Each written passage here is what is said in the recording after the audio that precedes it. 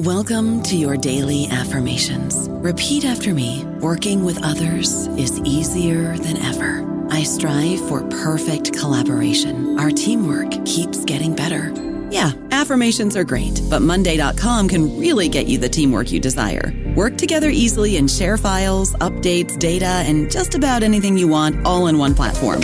Affirm yes to start, or tap the banner to go to Monday.com.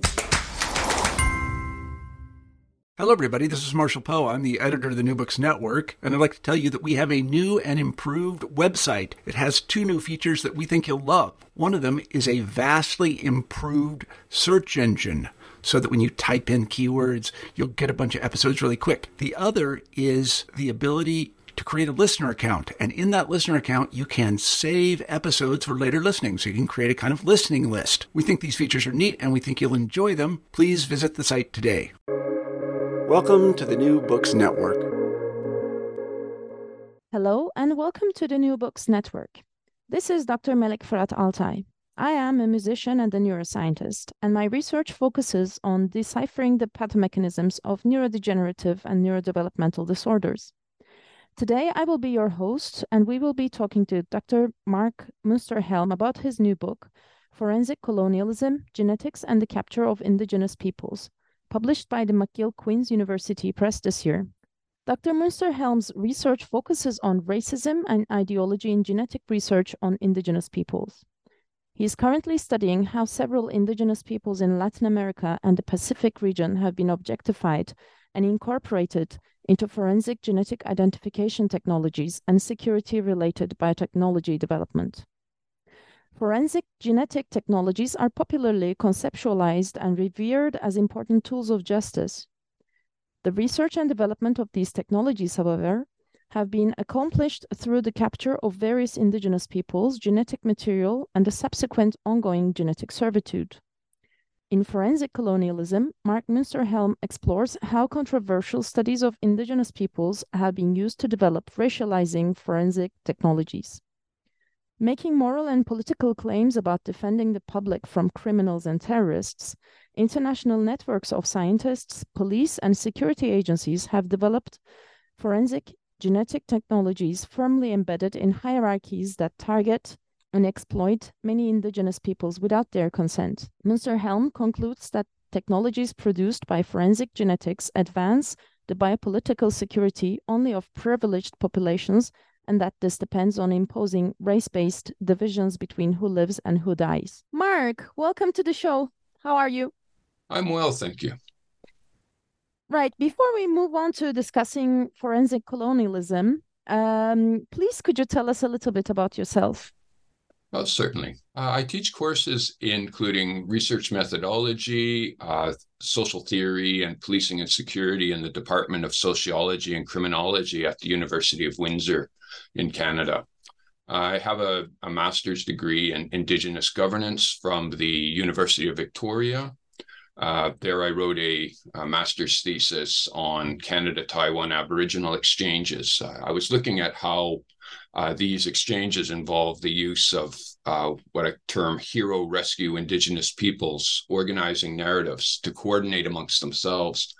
And there I became interested in how government and corporate networks cooperate. How do they get along and how do they organize themselves?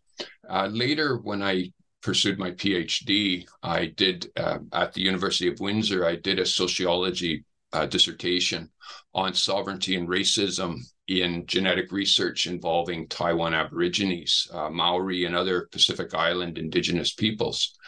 And there I became very interested in the sort of the central roles of scientists in organizing these international networks and also the commercialization of genetics at that time.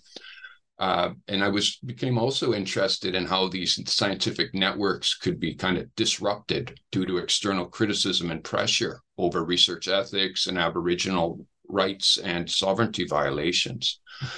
During my PhD, I found patents filed by a leading Taiwan health researcher named Ge Chen of Kaohsiung Medical University. These involved over 1,500 Atayal Aborigines, and they which led to a 2010 controversy in Taiwan, national controversy, over the lack of informed consent for commercialization and other research violations. I found further patents in 2011, which led to another controversy, this involving, again, over 1,500 Atayal Aborigines in Taiwan, but also nearly 200 Solomon Islanders, which led to controversies in Taiwan and the Solomon Islands. The Taiwan and Solomon Islands at that point having diplomatic relations. So it tied in as well to Taiwan's diplomacy efforts.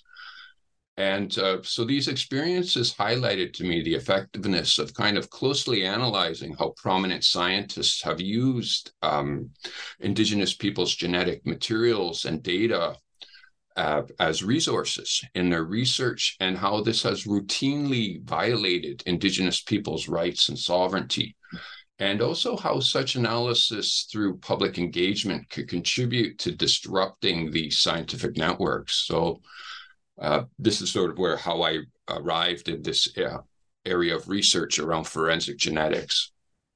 And how did you come to writing Forensic Colonialism, and why now? I wrote this book out of a deep concern of how, under the guise of the so-called War on Terror, powerful networks of leading scientists, European, Chinese, U.S. security agencies, as well as major genetic equipment manufacturers like Illumina and Thermo Fisher, which are based in the U.S., and Quagen, which is a Dutch-German company, were kind of pushing particularly Illumina and Thermo Fisher, were pushing and promoting forensic genetics expansion into ancestry inference and phenotype inference research.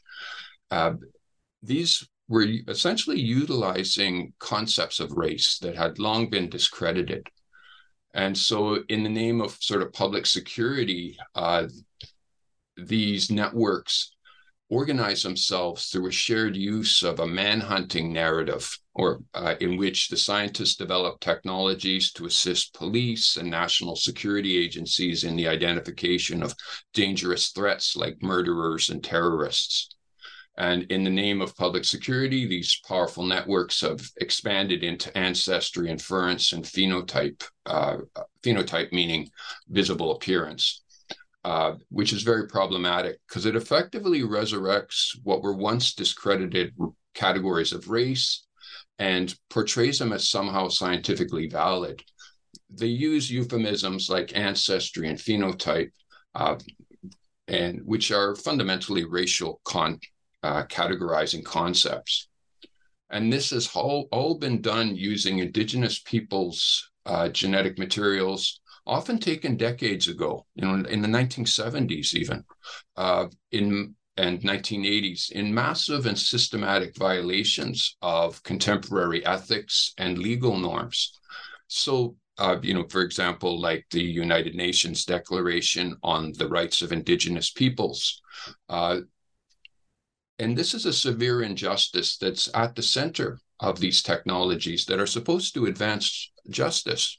Mark, how do you define forensic colonialism? Forensic colonialism refers to the relationships between settler colonialism and international forensic genetic research, and the hierarchies of racism and sovereignty within these relationships, through which scientists engage in research on Indigenous peoples, variously using them as research resources, and also developing these forensic genetic technologies that directly target them as, at a collective or population level. So again, this is the issue around categorizing peoples around racial concepts. And by settler colonialism, I mean states like Brazil, the United States, and China that are successors to earlier empires, and in which local Indigenous peoples are displaced by settlers and variously assimilated, marginalized, and frequently subject to genocide, such as the Indigenous peoples of Brazil, and also the Uyghurs and other Indigenous peoples in China in the contemporary, at the current time. So in your book, you discuss about the Human Genome Diversity Project. What is it? The Human Genome Diversity Project was first proposed by Kenneth Kidd of Yale University and Lucas Cavalli-Sforza of Stanford University, who are both prominent figures in the field of population genetics. And this was in the mid-1980s. And they saw, and their other people that they were cooperating with, sought to gather as many Indigenous peoples, particularly Indigenous peoples, blood samples. And what they wanted to do was then gather these into a huge collection. Originally, they were targeting some 500 to 700 largely Indigenous populations, on the premise that these people were geographically isolated and they were disappearing due to the expansion of the modern world, and that their genetic diversity would be lost to humanity. And so these scientists wanted to gather up that genetic diversity and keep it to serve humanity in perpetuity, essentially putting them in a state of genetic servitude. The project itself, once it was publicly announced in the early 1990s, was sharply criticized by Indigenous organizations and activists as the Vampire Project and biocolonialism. And these activists and their other social justice organizations began organizing in an early effort using the internet from 1993 onwards, and they were very successful. The project was effectively shelved by the late 1990s, and only a small collection now is still being used. But this collection is of about 1,063 what are called cell lines, are still sitting in a Paris suburb and being used in the development of various genetic technologies, essentially functioning as what the involved scientists call a resource. Now, the way they've done this, one of the goals of the Human Genome Diversity Project was to take these blood samples and then to quickly get them into a lab where they could go through a process called immortalization.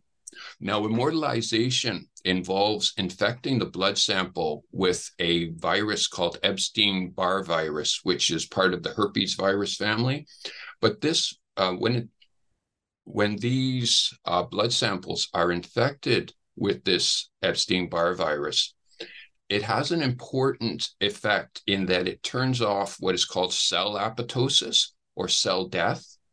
And this allows the virally transformed blood samples to be grown in laboratories indefinitely. So unlimited amounts of genetic materials can be grown from this, from these immortalized what are called cell lines.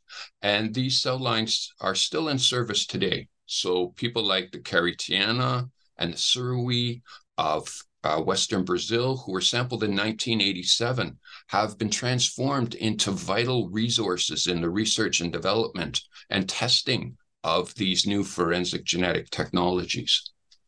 So the Human Genome Diversity Project is an example of how, major scientists have transformed Indigenous peoples into important resources. And this is very problematic, has been widely criticized in the fields of genetic research and also in Indigenous rights issues. Rightfully so, indeed. I don't know about you, but I'm very busy and I don't have a lot of time to cook. That's why I subscribe to Factor. Eating better is easy with Factor's delicious, ready-to-eat meals. Every fresh, never frozen meal is chef-crafted, dietitian approved, and ready to go in just 2 minutes. You'll have over 35 different options to choose from every week, including Calorie Smart, Protein Plus, and Keto. These are 2-minute meals. Factor meals are ready to eat and heat, so there's no prepping, cooking, or cleanup needed.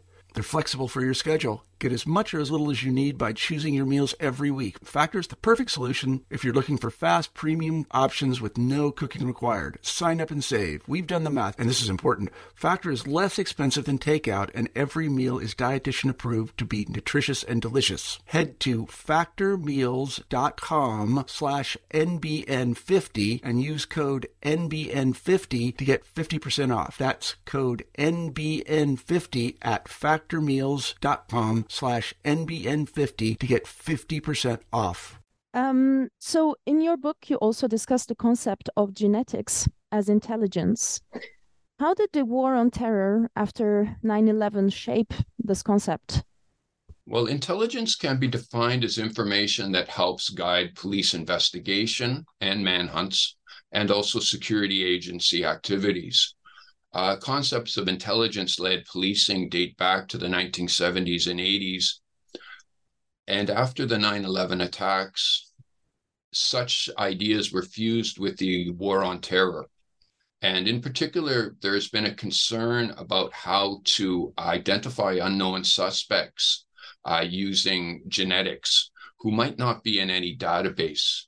For example, the FBI has a database along with the Homeland Security involving millions of different genetic profiles. But if these profiles are of an unknown suspect whose profile is not in those sorts of databases is found, this raised the question then for the security agencies and policing, well, what do we do then?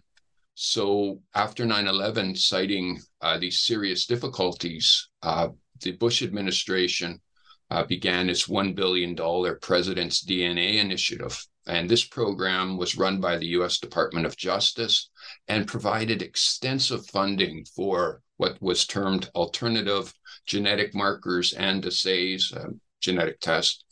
I'll continue the quote here, that can potentially provide further information about biological samples under investigation, such as estimation of ethnic origins, physical characteristics, and skin color.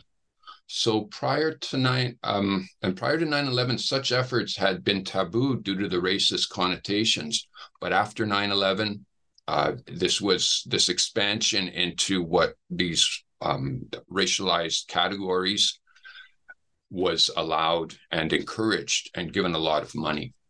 And so what happened after 9/11 is we get a number of teams around the world, research teams in the US, Europe, and China began research on ancestry and phenotype inference technologies, such as by the early 2010s, the resulting technologies began to become commercialized.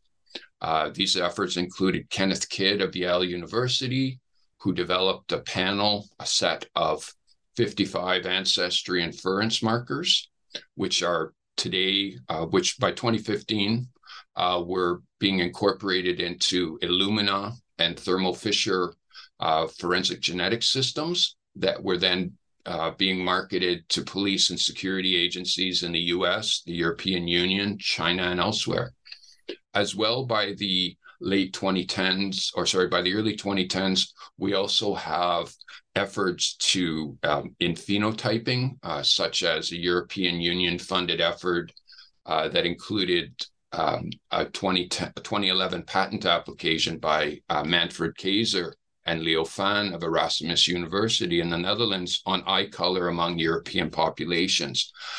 So what we get is a series of efforts that seek, after 9/11, that seek to expand the scope of genetic research into what had once been kind of taboo areas of research around race, particularly overt racial categories like ancestry and also visible appearance. And of course, another very controversial topic is to do with the genetic testing and data collection in the Xinjiang area.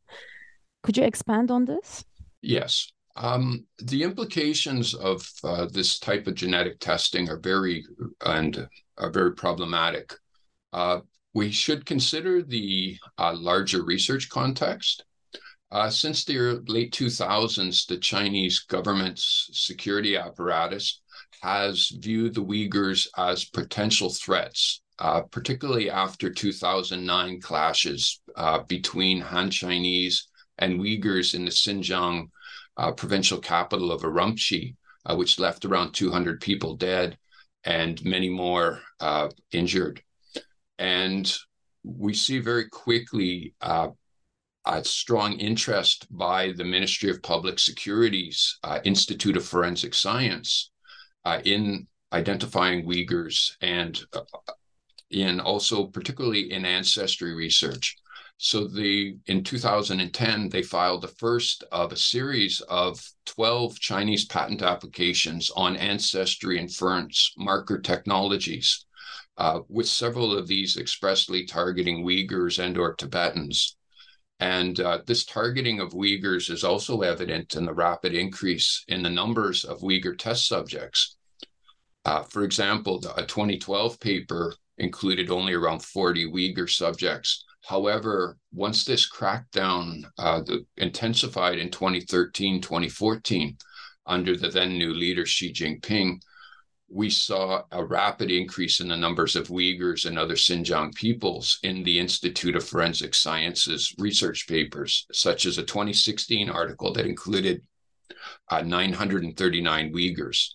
And so this is part of a larger pattern of targeting of the Uyghurs that began again in the late 2000s, early 2010s. And so there's a number of problems here. And then the Visagen consortium was found. Okay, the Visagen consortium is a project that began in the late 2000s as well, about 2009. And it involves prominent researchers from projects like the Twins UK, which is a well-known genetics research, long-term research project, the Rotterdam study, and also researchers from Australia and the Netherlands, and also Latin America as well. And what we have here is this group of researchers beginning a series of large projects. By 2016, they had begun cooperation with the Chinese Academy of Sciences, Max Planck Society Partner Institute of Computational Biology in Shanghai.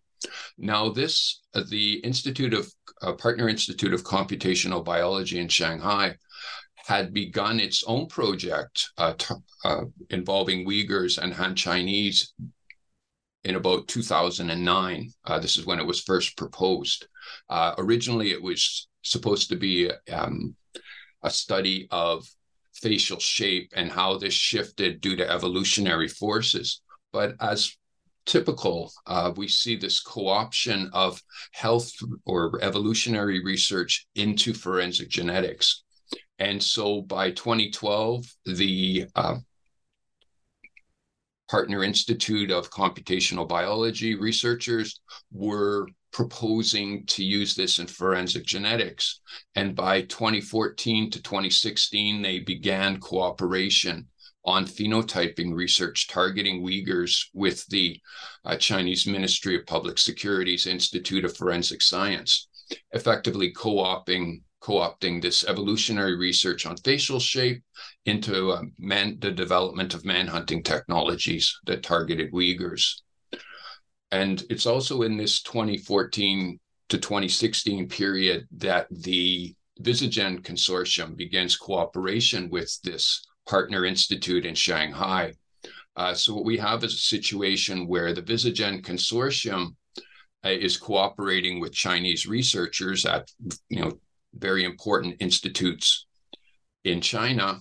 And then these same researchers in China are then cooperating with the Institute of Forensic Science of the Ministry of Public Security in Beijing.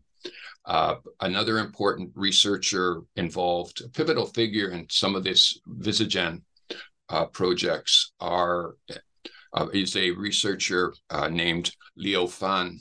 And he studied at Erasmus University with Manfred Kaiser of Erasmus University, who's an eminent researcher in forensic genetics. And he worked in a joint position at Erasmus University.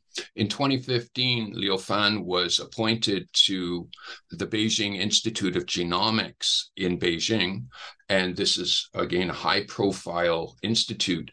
And in the same year, 2015, the Beijing Institute of Genomics began a joint research center with the Ministry of Public Security's Institute of Forensic Science, which continues to do joint research.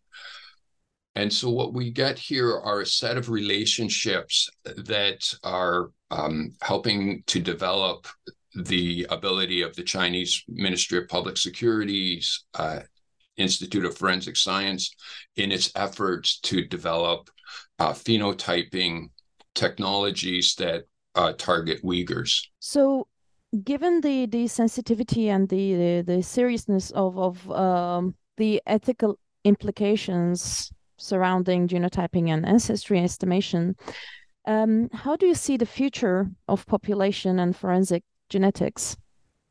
I think until recently, debates over population research and evolutionary research being co-opted into forensic genetics have not really attracted much attention.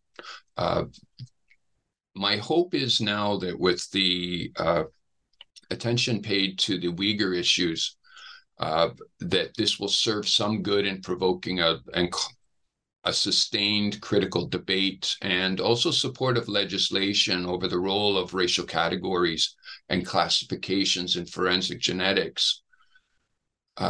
There is a very strong resistance, however, amongst many scientists to such oversight. Many of them still view it as an intrusion, and that they are capable of their own ethical self-regulation. But I think this is the issues raised by this extensive cooperation during the 2010s targeting Uyghurs, and also the longer-term issues of routine violations of Indigenous peoples' rights and dignity through the use of genetic samples taken 20 and 30, even almost 50 years ago now. In the case of the Ticuna of Western Brazil, their samples were taken in 1976. This is raising a lot of major issues, and I think that there has to be a much stronger public debate and scrutiny over the way in which forensic genetics has been developed and the way it is also being implemented. I think many thousands of people, for example, who have contributed samples to the Visagen consortium, people from the Twins UK project and also from the Rotterdam study, among others, would be very concerned to know that their genetics are being used or have been used, in the past in research in conjunction with, nearly 700 Uyghurs from the Xinjiang Uyghur study to create technologies, phenotyping technologies, which are going to be used to hunt people, track them down, and as opposed to sort of health research. And this is, again, a major issue, is there's a co-option of long-term health research projects and also of evolutionary genetic research in the name of public security into the development of these new technologies using what were once discredited concepts of race. And this is a very problematic, and frankly, there's an underlying racism in the way in which this has been conducted. And it's all done again in the name of public security and improving safety. Yet what we see is mass violations of Indigenous people's rights and dignity, violation of their sovereignty, violation of international norms such as the United Nations Declaration on Human Rights, Section 31, which expressly says that Indigenous people should have a direct role in any research involving them. It has violated contemporary codes on secondary usages of genetic samples and data. And so what we see is a series of hierarchies of power being enacted that I think are very worrisome, given the state of forensic genetics and how rapidly it is advancing, how it is now being implemented, and how it is receiving massive amounts of funding from various governments, such as the US, the European Union, and China. So I'm very concerned about the future of this research because of its very problematic history, whether that be the use of these samples taken from Indigenous peoples decades ago, to the contemporary way in recent years, the way in which Uyghurs have been specifically targeted, and the way in which many researchers refuse to acknowledge ethical wrongdoing. And I think this is a major problem, or a series of major problems, actually. It is indeed a very stimulating and thought-provoking discussion, especially for me as a scientist. So thank you very much for all this talk. So what are you currently working on? What's your next project? I'm working on the way in which forensic genetics makes use of different types of categories using concepts around synecdoche and metonymy. And so I want to understand how these function in scientific organizing narratives, how scientists organize themselves. Furthermore, I'm beginning research projects on the US military's use of forensic genetics and also the use of genetic selection of its elite special forces. This is a very worrisome development as well. So what we see is, again, the development of further technologies with further ethical problems. And I guess this will be the next few years anyways.